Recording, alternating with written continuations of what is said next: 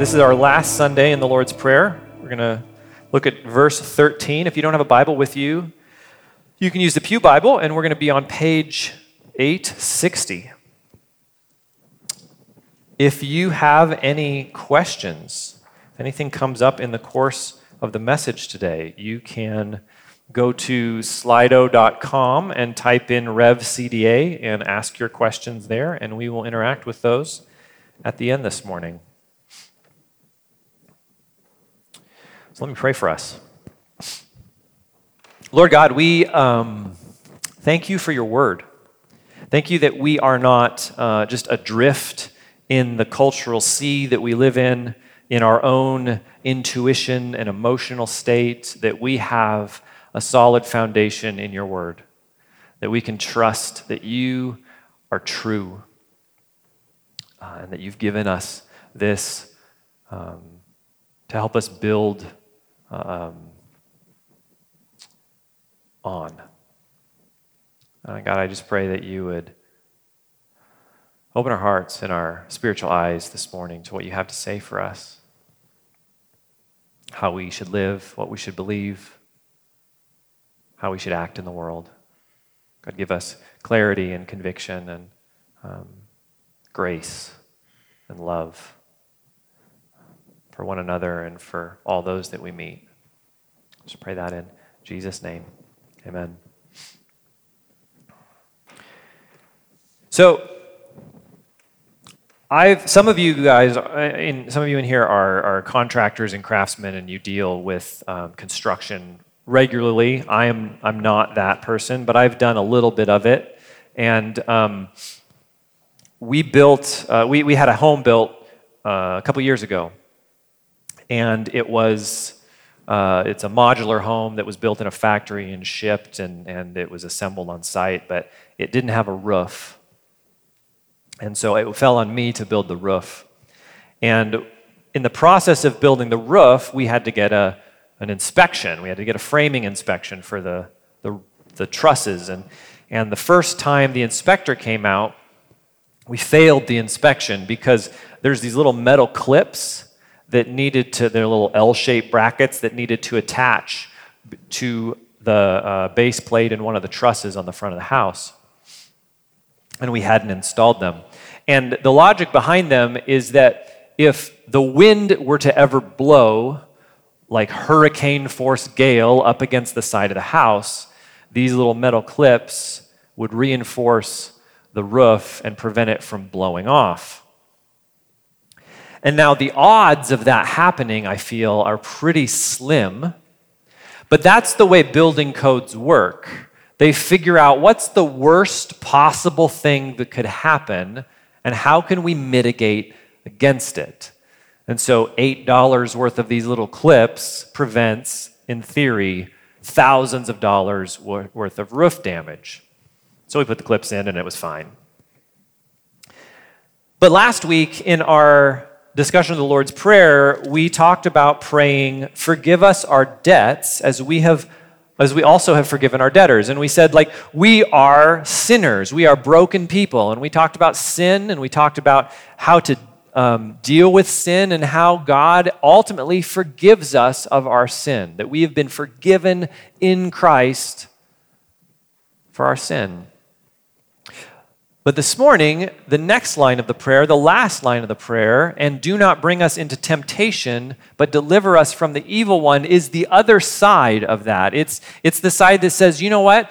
Instead of getting forgiveness for sin, instead of making an insurance claim on a roof that flew away, how can we prevent sin in the first place? How can we add things into our lives so that we are equipped to stand against sin, to protect ourselves from sin, to not sin in the first place?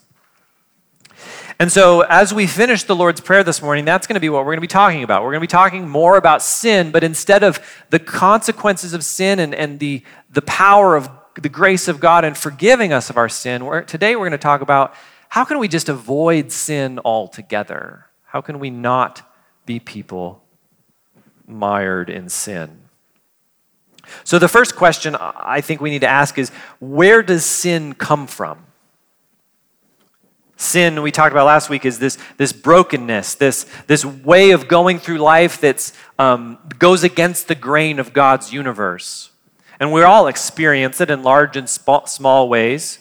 But where does that actually come from? And the answer in the Bible is a phrase that you may have heard. It doesn't come directly from the scriptures, but it's often said, the world, the flesh, and the devil. And one place where we see this is in Ephesians chapter 2. We read, "You were dead in your trespasses and sins in which you previously walked according to the ways of this world, according to the ruler of the power of the air, the spirit now working in the disobedient, the devil. We too all previously lived among them in our fleshly desires, carrying out the inclinations of our flesh and thoughts, and we were by nature children under wrath as the others were also." So in this series of verses, Paul lays out three places where evil originates: the ways of the world, the ruler of the power of the air, and our fleshly desires: the world, the flesh, and the devil.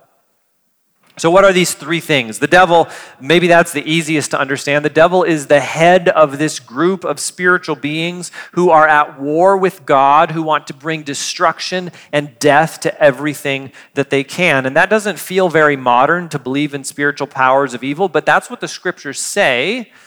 And in my experience, that's the reality of the world. We can't see the spiritual world around us, but the truth is there are living, non-material, evil intelligences that want to destroy you.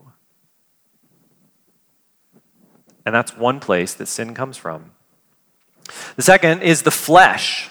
So we have to be careful with this word because sometimes the flesh just means your body. When you're reading the Bible, and Jesus says in Matthew 19, "Haven't you read," he replied, "that he who created them in the beginning made them male and female?" And he also said, "For this reason a man will leave his father and mother and be joined to his wife, and the two will become one flesh. They are no longer two, but one flesh. Therefore what God has joined together, let no one separate." And Jesus there is talking about marriage, but when he uses the word flesh, he's just talking about human bodies. And human bodies are good. We are created in God's image, and we are created to be physical, and that's a good thing.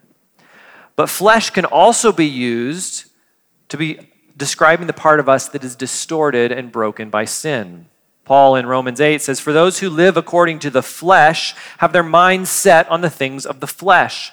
But those who live according to the Spirit have their minds set on the things of the Spirit. Now the mindset of the flesh is death, but the mindset of the Spirit is life and peace. The mindset of the flesh is hostile to God because it does not submit to God's law. Indeed, it is unable to do so." So Paul isn't just talking about your body here. He's talking about this part of you that is outside relationship with Christ that wants to push against the way that the universe is meant to work, the way that God designed it. And this thing, this impulse, it lives inside each one of us. The flesh. So what's the world? The world is another word that we have to be careful with. Sometimes the world just means the planet. Romans 1:20, "For his invisible attributes, that is, his eternal power and divine nature, have been clearly seen since the creation of the world, being understood through what he has made." So Paul there is just saying the creation of the world, that's the place that we live. Sometimes it's talking about the people. In John 3:16, famous verse, "For God loved the world in this way, he gave his one and only Son so that everyone who believes in him will not perish but have eternal life." Now, I don't think Jesus here is directly talking about the planet. I do think he probably cares about the planet, and we should care about the planet as well. But in this context, he's talking about the people of the world. God loved the world, the people, and he enacted a way that they might believe in him and be saved.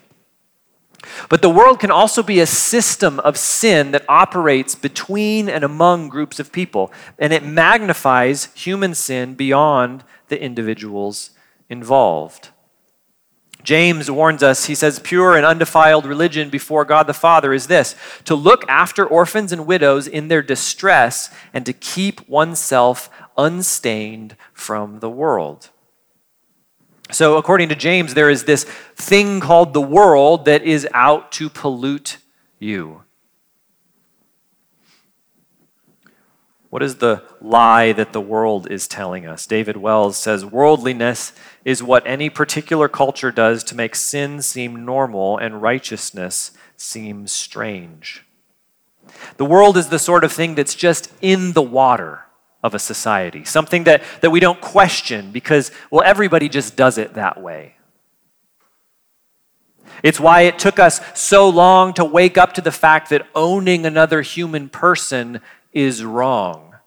Well, slavery is just the way the world worked. If we got rid of it, it would be economic collapse, and it's always been this way.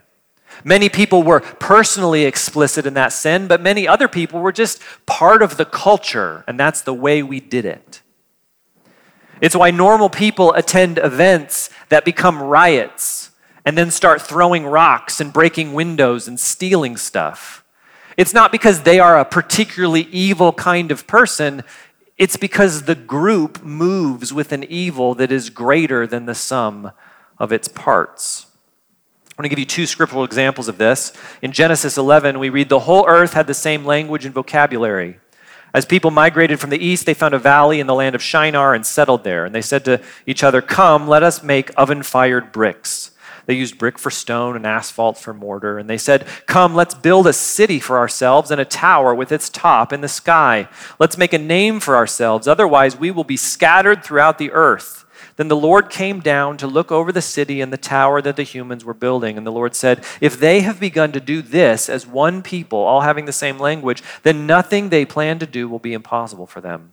Come, let's go down there and confuse their language so that they will not understand one another's speech. So from there the Lord scattered them throughout the earth, and they stopped building the city.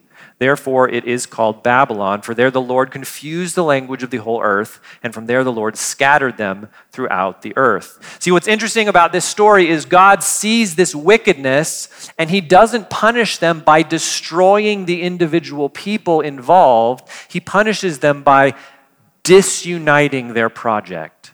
The thing that they were doing together, united, had a wickedness to it that was bigger than the individuals involved. Here's another slightly humorous example from Acts 19. At this time, there was a major disturbance about the way, the people of God. For a person named Demetrius, a silversmith who made silver shrines to Artemis, provided a great deal of business for the craftsmen. And when he had assembled them, as well as the workers engaged in this type of business, he said, men, you know that our prosperity is derived from this business. You see and hear that not only in Ephesus, but in almost all of Asia, this man Paul has persuaded and misled a considerable number of people by saying that gods made by hand are not gods. Not only do we run a risk that our business may be discredited, but also that the temple of the great god Artemis may be despised and her magnificence come to the verge of ruin, the very one all of Asia and the world worship. When they had heard this, they were filled with rage and began to cry out, great is Artemis of the Ephesians. So the city was filled with confusion, and they all rushed together into the amphitheater, dragging along Gaius and Aristarchus, Macedonians who were Paul's traveling companions. Although Paul wanted to go in before the people, the disciples did not let him. Even some of the provincial officials of Asia who were his friends sent word to him, pleading with him not to venture into the amphitheater. Some were shouting one thing and some another because the assembly was in confusion, and most of them did not know why they had come together. Isn't that crazy? All of these people gather in this amphitheater to scream, great is Artemis of the Ephesians. And later on it says they screamed for like 2 hours. And all these people, many of these people, don't even know why they're there. Because there's something about this group that is bigger and greater in its evil than the individuals involved. So where does sin come from? It comes from all three of those places. John Mark Comer writes, the devil's primary stratagem to drive the soul and society into ruin is deceptive ideas that play to disordered desires which are normalized in a sinful society. See what he says there? The devil creates deceptive ideas that play into disordered desires in my soul, which are normalized in a sinful society among all of us. So the idea that when we succumb to sin in any of those three ways, God forgives us, That's a hugely important part of the gospel. We sang about it this morning. We will continue to glory in that for as long as we live and into eternity. But as we pray this part of the prayer, do not bring us into temptation, but deliver us from the evil one. I don't want us to be people that settle for just being forgiven. We will need God's forgiveness until Jesus returns. But we don't have to sin. The same power that forgives our sin also empowers us to resist it. So if we are going to be people that resist sin from the world, the flesh, and the devil, we need to understand temptation. So what is temptation? Temptation is a draw towards sin. Temptation is at its base a lie about what is best for you. Think back to the very first temptation, the Garden of Eden. The serpent comes to Eve and tells this story that basically says, you know what? God doesn't want you to be happy. God doesn't want you to be wise. He knows that if you eat from that tree, you're going to get something so great, and he's keeping it from you. He's hiding it from you. That's the temptation. It's a lie. The life that you live is not the way it should be, and you have to take things into your own hands in order to get it. Temptation can come from the flesh. In 1 Timothy 6, Paul writes, "For we brought nothing into the world, and we can take nothing out. If we have food and clothing, we will be content with these. But those who want to be rich fall into temptation, a trap, and many foolish and harmful desires, which plunge people into ruin and destruction. For the love of money is a root of all kinds of evil, and by craving it, some have wandered away from the faith and pierced themselves with many griefs." These verses don't say that riches are necessarily evil, but they do say that those that want to be rich are being tempted. And that should be probably a more serious warning for us than we take it to be, right? Because we live in a society that puts a lot of emphasis on us being wealthy. The desire for riches, whether that's, I'm only making $100,000 and I want to make $200,000, or I'm only making minimum wage and I want $1 raise, or wherever you fall on the spectrum, the temptation is based on a lie. If I had more money, I could, whatever. I'd be happier. I'd be more successful. There'd be more joy in my heart. But that's a lie. That's not how it works. James says again in his letter, each person is tempted when he is drawn away and enticed by his own evil desire. See, there's something inside of us that is broken, that wants things based on a lie that go against what God has designed for us. And this is what our culture is constantly pushing us towards. Think about going to the grocery store. You're in the checkout line. And what do you see? On one side, candy. You know what would make me happy right now? A Snickers bar. That's what I need. That would fulfill me. It's all junk. All of that stuff is bad for you, but I like it. It's yummy. What's on the other side? Magazines. For me, maybe it's a men's magazine that says, you know what, you can be stronger and sexier and smarter, and this is how to do it. And I wish I was that. I could be that, and then, people would like me more, and I'd get, I'd probably make more money too. Or maybe it's the other magazines where these women are the most beautiful women in the world, and don't you wish you had one? Or maybe it's pride. These celebrities, their life is a mess. Aren't they silly? Aren't you proud that you're not as dumb as this celebrity couple whose life is falling apart right now? No matter what it is, it's based on a lie. That you don't have something and you need it. And it's a temptation of the flesh. But temptation can also come from the world. Jesus prays in John 17, "I am not praying that you take them out of the world, but that you protect them from the evil one. They are not of the world, just as I am not of the world. Sanctify them by the truth. Your word is truth." The system of the world is something that we are called to interact with and yet not be affected by. We're told, Jesus says he doesn't want us to leave the world, to go separate and create our own little community away from the world. He wants us in the world as salt and light, but we're not supposed to be affected by it. We're supposed to be protected in it. And so how are we protected? By believing the truth, not believing lies. But the world is insidious because the world isn't just our own twisted desires telling us lies. It's everybody else telling us the same lies. Temptation from the world is difficult because we have peer support. See, we not only have to overcome our own desires, but we also have to stand against the desires of people around us. And whether you mean that or not, it often puts you in a place of critique against them. My very first job, I was 15 years old, and I got hired at a local restaurant washing dishes. And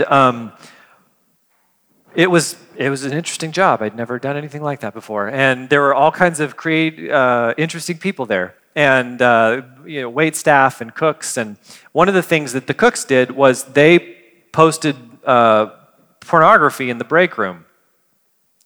And it was just the thing that they did. And I was a 15-year-old Christian kid, and part of me was kind of okay with that. But the other part of me recognized that I shouldn't be looking at those kind of things. And so it would have been really easy to just go like, well, you know what? I'm at work. I work here. I'm on my break. It's just there. It's not a big deal. Everybody's doing it.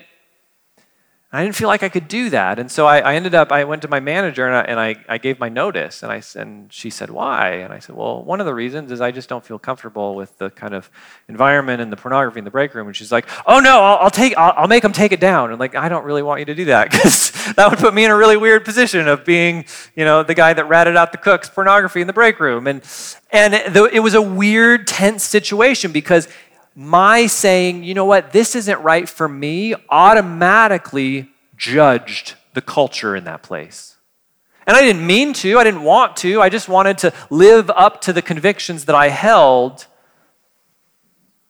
But because this is what the world was doing, my standing against it was a critique of who they were. And oftentimes, as Christians, we are going to be called to an ethic, a system of values that goes exactly the other direction that our culture is telling us we should. And in those moments, it's more than just a personal struggle with disordered desire. It's standing up against the peer pressure of everyone else doing something that you know you shouldn't be doing. But what about the devil? We can be tempted by the devil as well. We read in Genesis, now the serpent was the most cunning of all the wild animals that the Lord God had made. And he said to the woman, did God really say you can't eat from any tree in the garden? The woman said to the serpent, we may eat of the fruit of the trees of the garden, but about the fruit of the tree in the middle of the garden, God said, you must not eat it or touch it or you will die.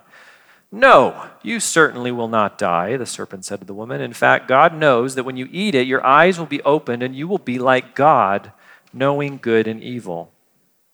The serpent, who later on we find out is the Satan or the devil, he tempts Eve. He plays into her disordered desires, but he directly lies to her about who she is and what God thinks of her. Fast forward to the life of Jesus, Matthew 4, then Jesus was led up by the Spirit into the wilderness to be tempted by the devil. Jesus is directly confronted by the devil who lies to get him to sin. And now he doesn't sin, he passes the test. But the reality for us, and this is the part that we, I think, have the hardest time with as 21st century Westerners, is that there is a real spiritual power out there that wants to destroy you. And the devil isn't God's opposite. It's not like the yin and the yang. It's not like the light side and the dark side of the force. Who's going to win, the Jedi or the Sith? The devil is a created being. He's very powerful by our standards, but he's nothing compared to Yahweh and his Son, Jesus. The devil doesn't know everything. The devil can't be more than one place at a time. I don't think personally the devil can read your thoughts. And the devil's power is limited to what God allows him to do. But the devil has an army of fallen angels or demons or however you want to classify them. And they are these evil powers all around the world doing their best to create rebellion, violence, and death wherever they go.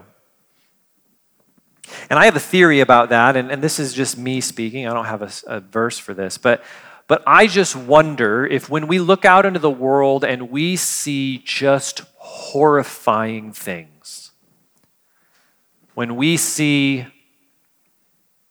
the sexual abuse of children, when we see war crime and terror and serial killers and just awful things, I just can't help but wonder if that just has to be the demonic at work. And I want to say that, yes, there's mental illness and there's chemical imbalances. Physically, those are real things. But temptation from the demonic is real. And I think it's probably more prevalent than we think it is. And I have to assume that when stuff goes so sideways that we just can't imagine how a human person could act that evil, that there has to be something else driving that.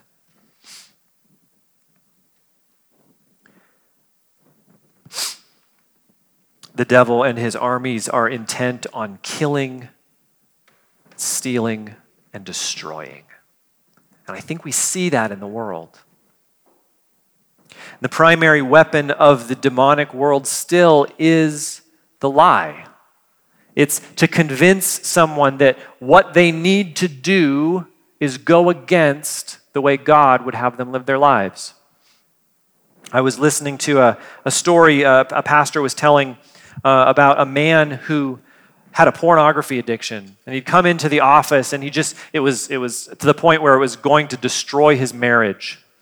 And he was just talking through his mental state with this pastor, and he just kind of casually mentioned the voice in his head that tells him how worthless he is and how he has to go use pornography. And the wise pastor was like, where do you think that voice is coming from? And they talked through it a little bit more, and he ended up delivering this man from the power of a demon. Because there was more than just his disordered desires. It was there. He had broken, sinful, lustful desires in his heart. But the demonic power was using that and twisting that and lying to make him do what he didn't want to do. It was still sin. He was still liable for it. But the demonic was the source of that temptation. So temptation can come from our flesh, it can come from the world, and it can come from the devil. So when we read, when we pray, do not bring us into temptation, but deliver us from the evil one, well, then there's questions. Because what is God's role in temptation, and what is the evil one's role? If temptation to sin comes from the world and the flesh of the devil, what exactly are we praying for in this line of the prayer? It seems like we're praying that we wouldn't be tempted to sin, that God would protect us from those kinds of things. But it gets complicated when we start thinking about it. I want to read you Matthew 4:1 again. Then Jesus was led up by the Spirit into the wilderness to be tempted by the devil. Okay. Is that still on the screen? Who is responsible for Jesus' temptation? The devil or who else? The Spirit, right? Like the Spirit of God puts Jesus into this place where the devil is going to tempt him. What do we do with that? I'm going to give you another example in the book of Job. One day the sons of God came to present themselves before the Lord, and Satan also came with them. The Lord asked Satan, "Where have you come from?" "From roaming through the earth," Satan answered him, "and walking around on it." And the Lord said to Satan, "Have you considered my servant Job? No one else on earth is like him, a man of perfect integrity who fears God and turns away from evil." Satan answered the Lord, "Does Job fear God for nothing? Haven't you placed a hedge around him, his household, and everything he owns? You have blessed the work of his hands, and his possessions have increased in the land. But stretch out your hand and strike everything he owns, and surely he will curse you to your face." "Very well," the Lord told Satan, "everything he owns is in your power. However, do not lay a hand on Job himself." So Satan left the Lord's presence. And we won't continue reading, but a lot of terrible stuff happens to Job. So same question, who's responsible for that? Is that Satan, or is that God who said, "Hey, Satan, you should go look at Job"? Who do we blame for this? Satan actually harms Job, but God gives his permission. To further complicate things, we read in the book of James, "No one undergoing a trial should say, 'I am being tempted by God,' since God is not tempted by evil, and he himself doesn't tempt anyone." So what's going on here? So I think as we look at the whole record of Scripture and what it says about temptation, we can be confident that God will never try to get you to do an evil thing. He just doesn't do that. It would go against his character. He is good. He is holy. He loves us. And he's not going to dangle some illicit thing in front of you in the hopes that you would take it. He's not sadistic.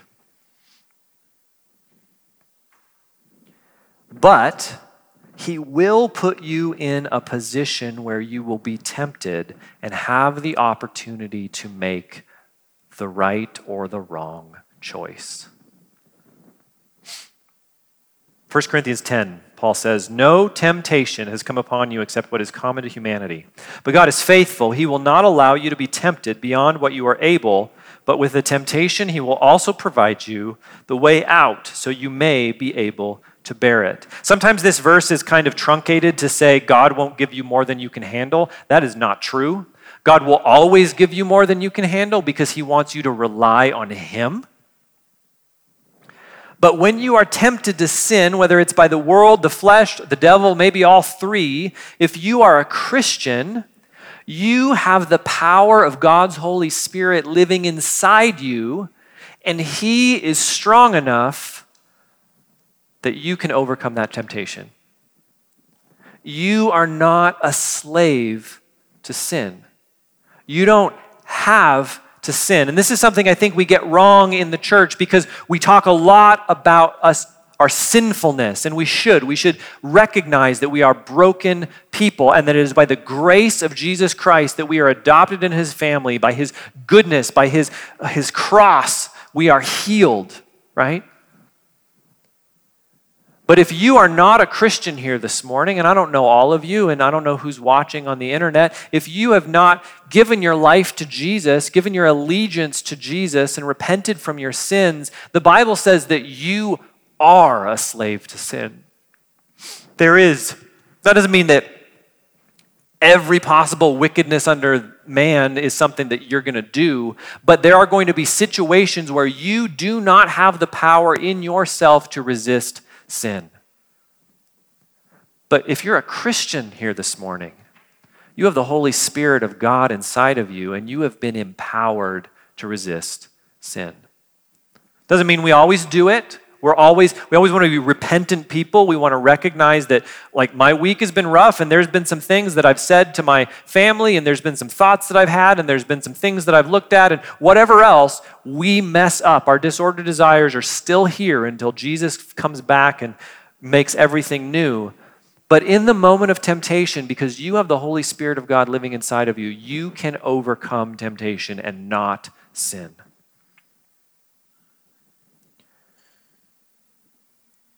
So, what do we do with this prayer? Do not bring us into temptation, but deliver us from the evil one. Why would God allow temptation in our lives?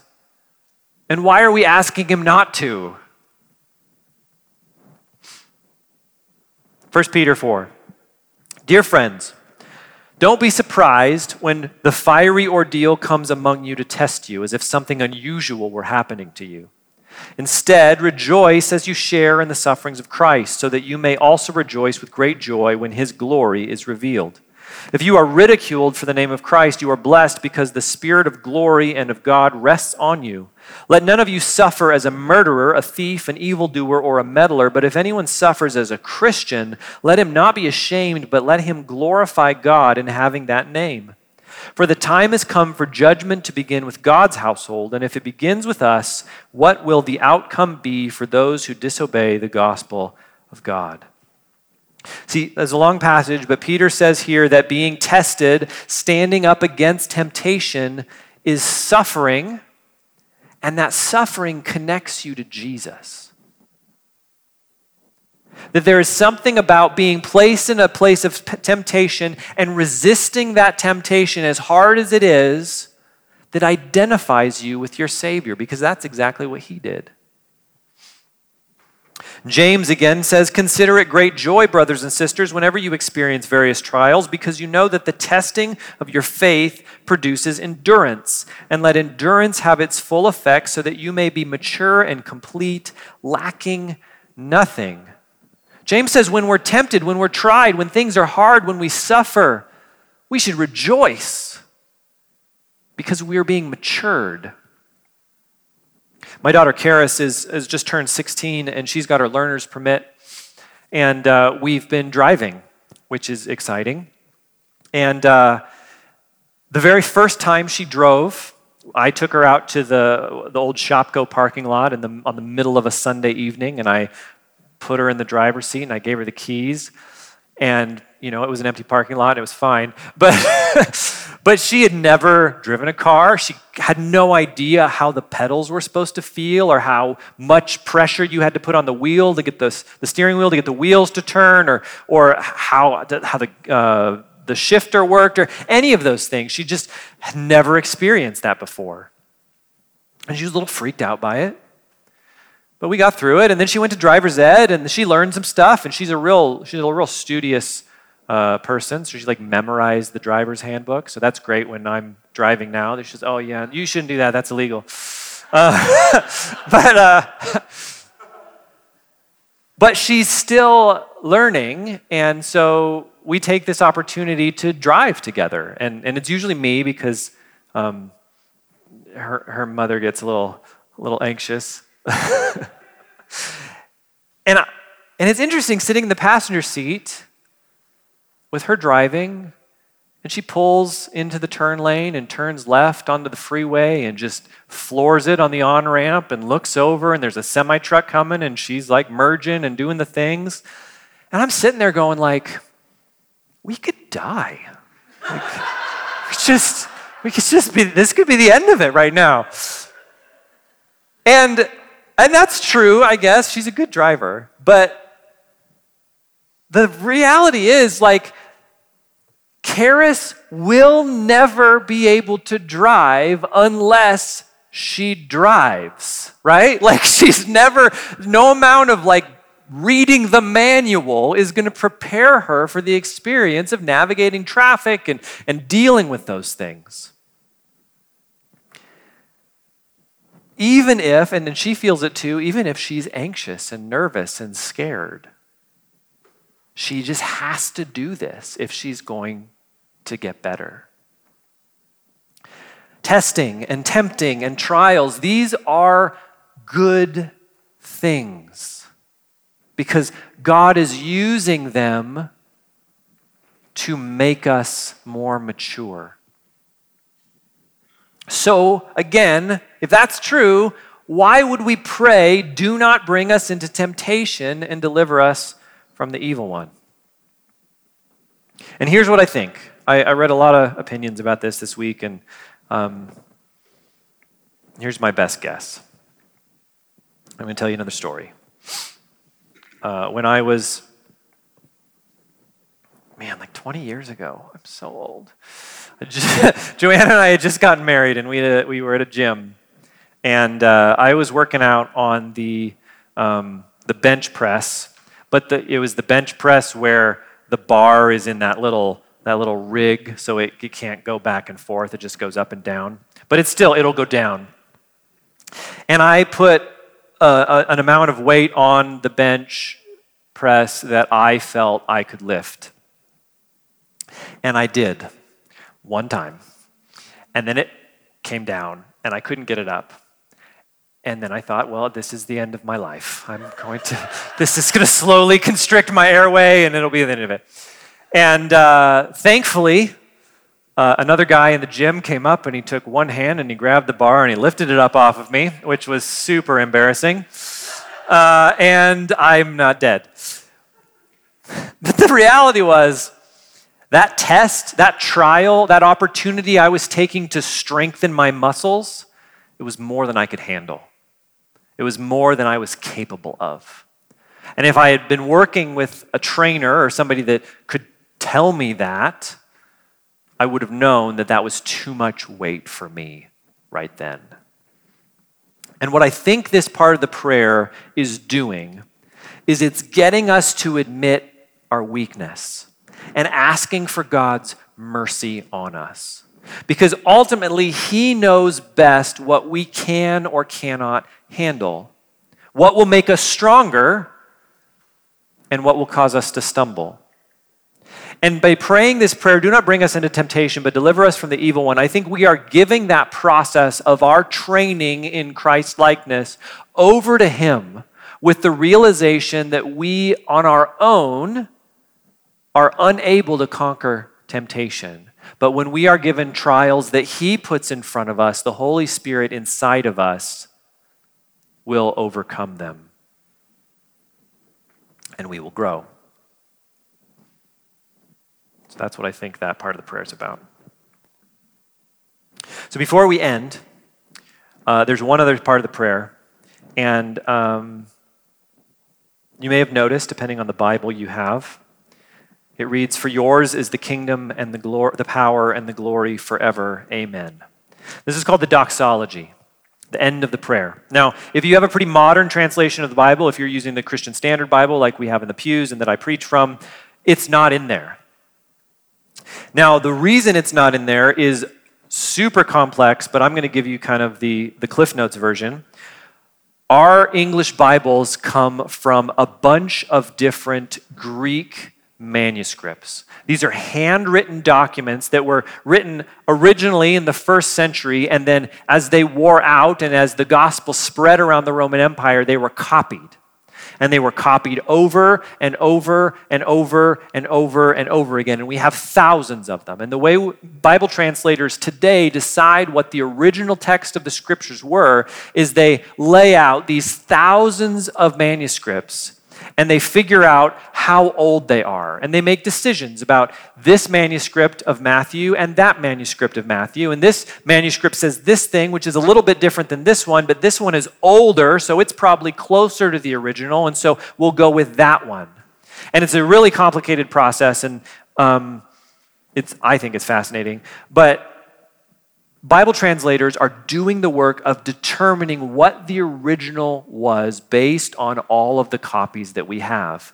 And if it scares you to think that there's all these copies and there's changes and stuff, it's like 0.1% of the content of the scriptures has changed in all of these copies, and nothing major that we have in our Bibles is not there in the ancient manuscripts. And the fact that we have literally thousands of them helps us figure out what the originals were.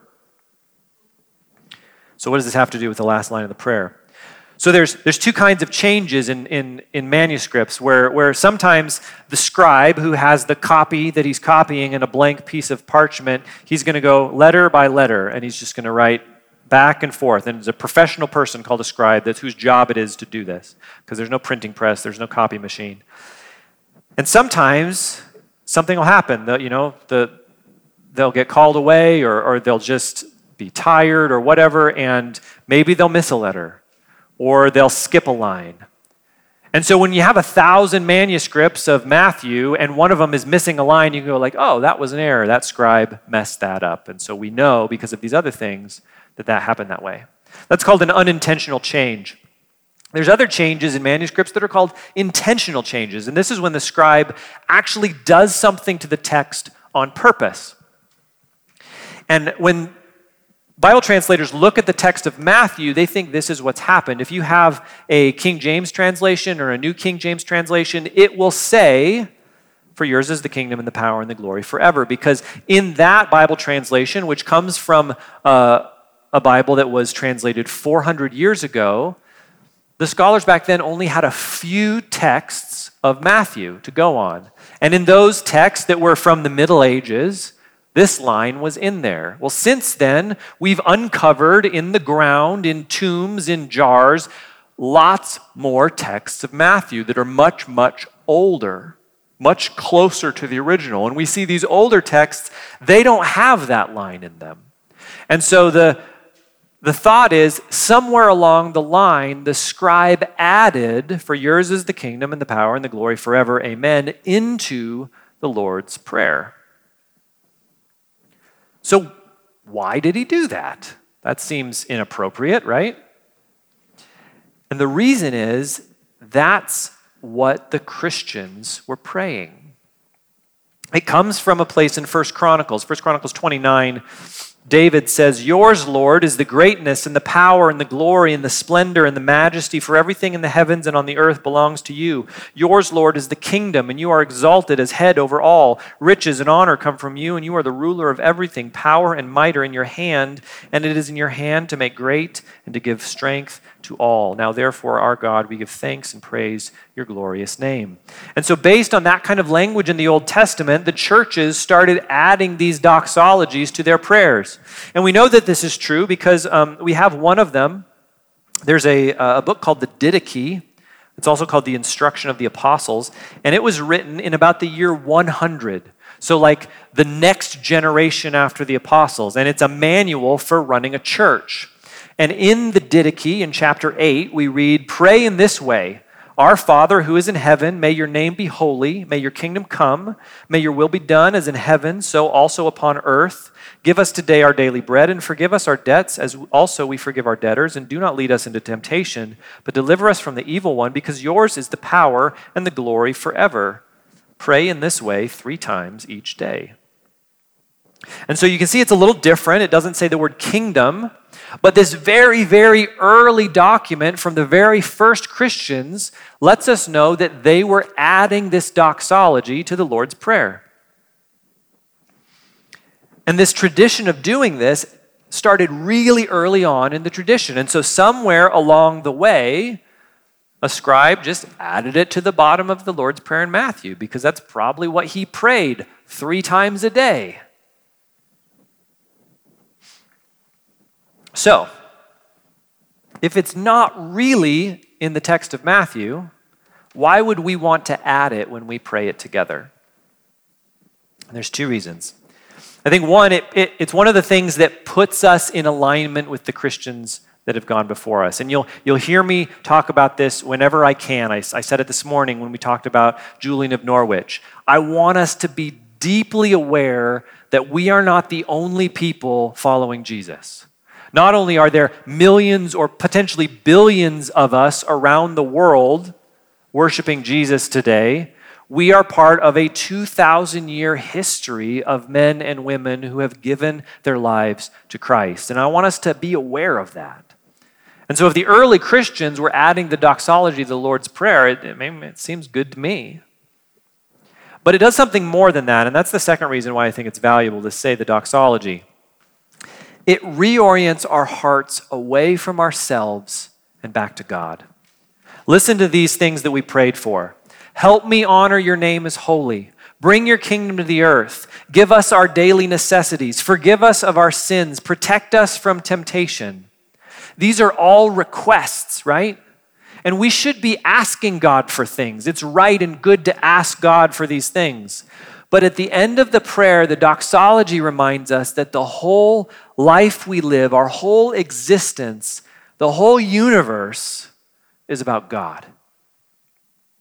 And that God himself should be the primary focal point of our lives. Wesley Hill, in his book on the Lord's Prayer, says it like this. This is what the final phrase of the Lord's Prayer means to direct us toward. There is coming a time when we will have no more need to ask God for bread, for forgiveness, or for rescue. All of our tears will have been wiped away. Death will have finally been defeated, and the earth and its people will be at peace and thriving. Petitions will not be necessary in God's future. We will cease asking God to supply our needs, since we will be entirely satisfied. All that will remain is to praise God and enjoy his benevolent reign, to rejoice in what his power has achieved, and to see his glory. Let it be so, which is what amen amounts to, is the only appropriate response to these promises. So, that's the Lord's Prayer. Spent 5 weeks going through it. We're going to continue to open our gatherings with it as a means of solidarity with the church of history, and because I think Jesus told us we should, most importantly. And I would encourage you to pray it in your own devotional life. Again, if you struggle with prayer, I know many of us do, the Lord's Prayer is there to be prayed. And so if you cannot come with words to pray, just pray that. That's what Jesus told us to do. Maybe pray it 3 times a day, like the Didache says. It's meant to be prayed, and I think as we pray it, as we make it a part of the rhythm of our life, as we internalize these things that we're asking the Lord to do, I think he will answer them, and I think the depth of our relationship with Christ will grow.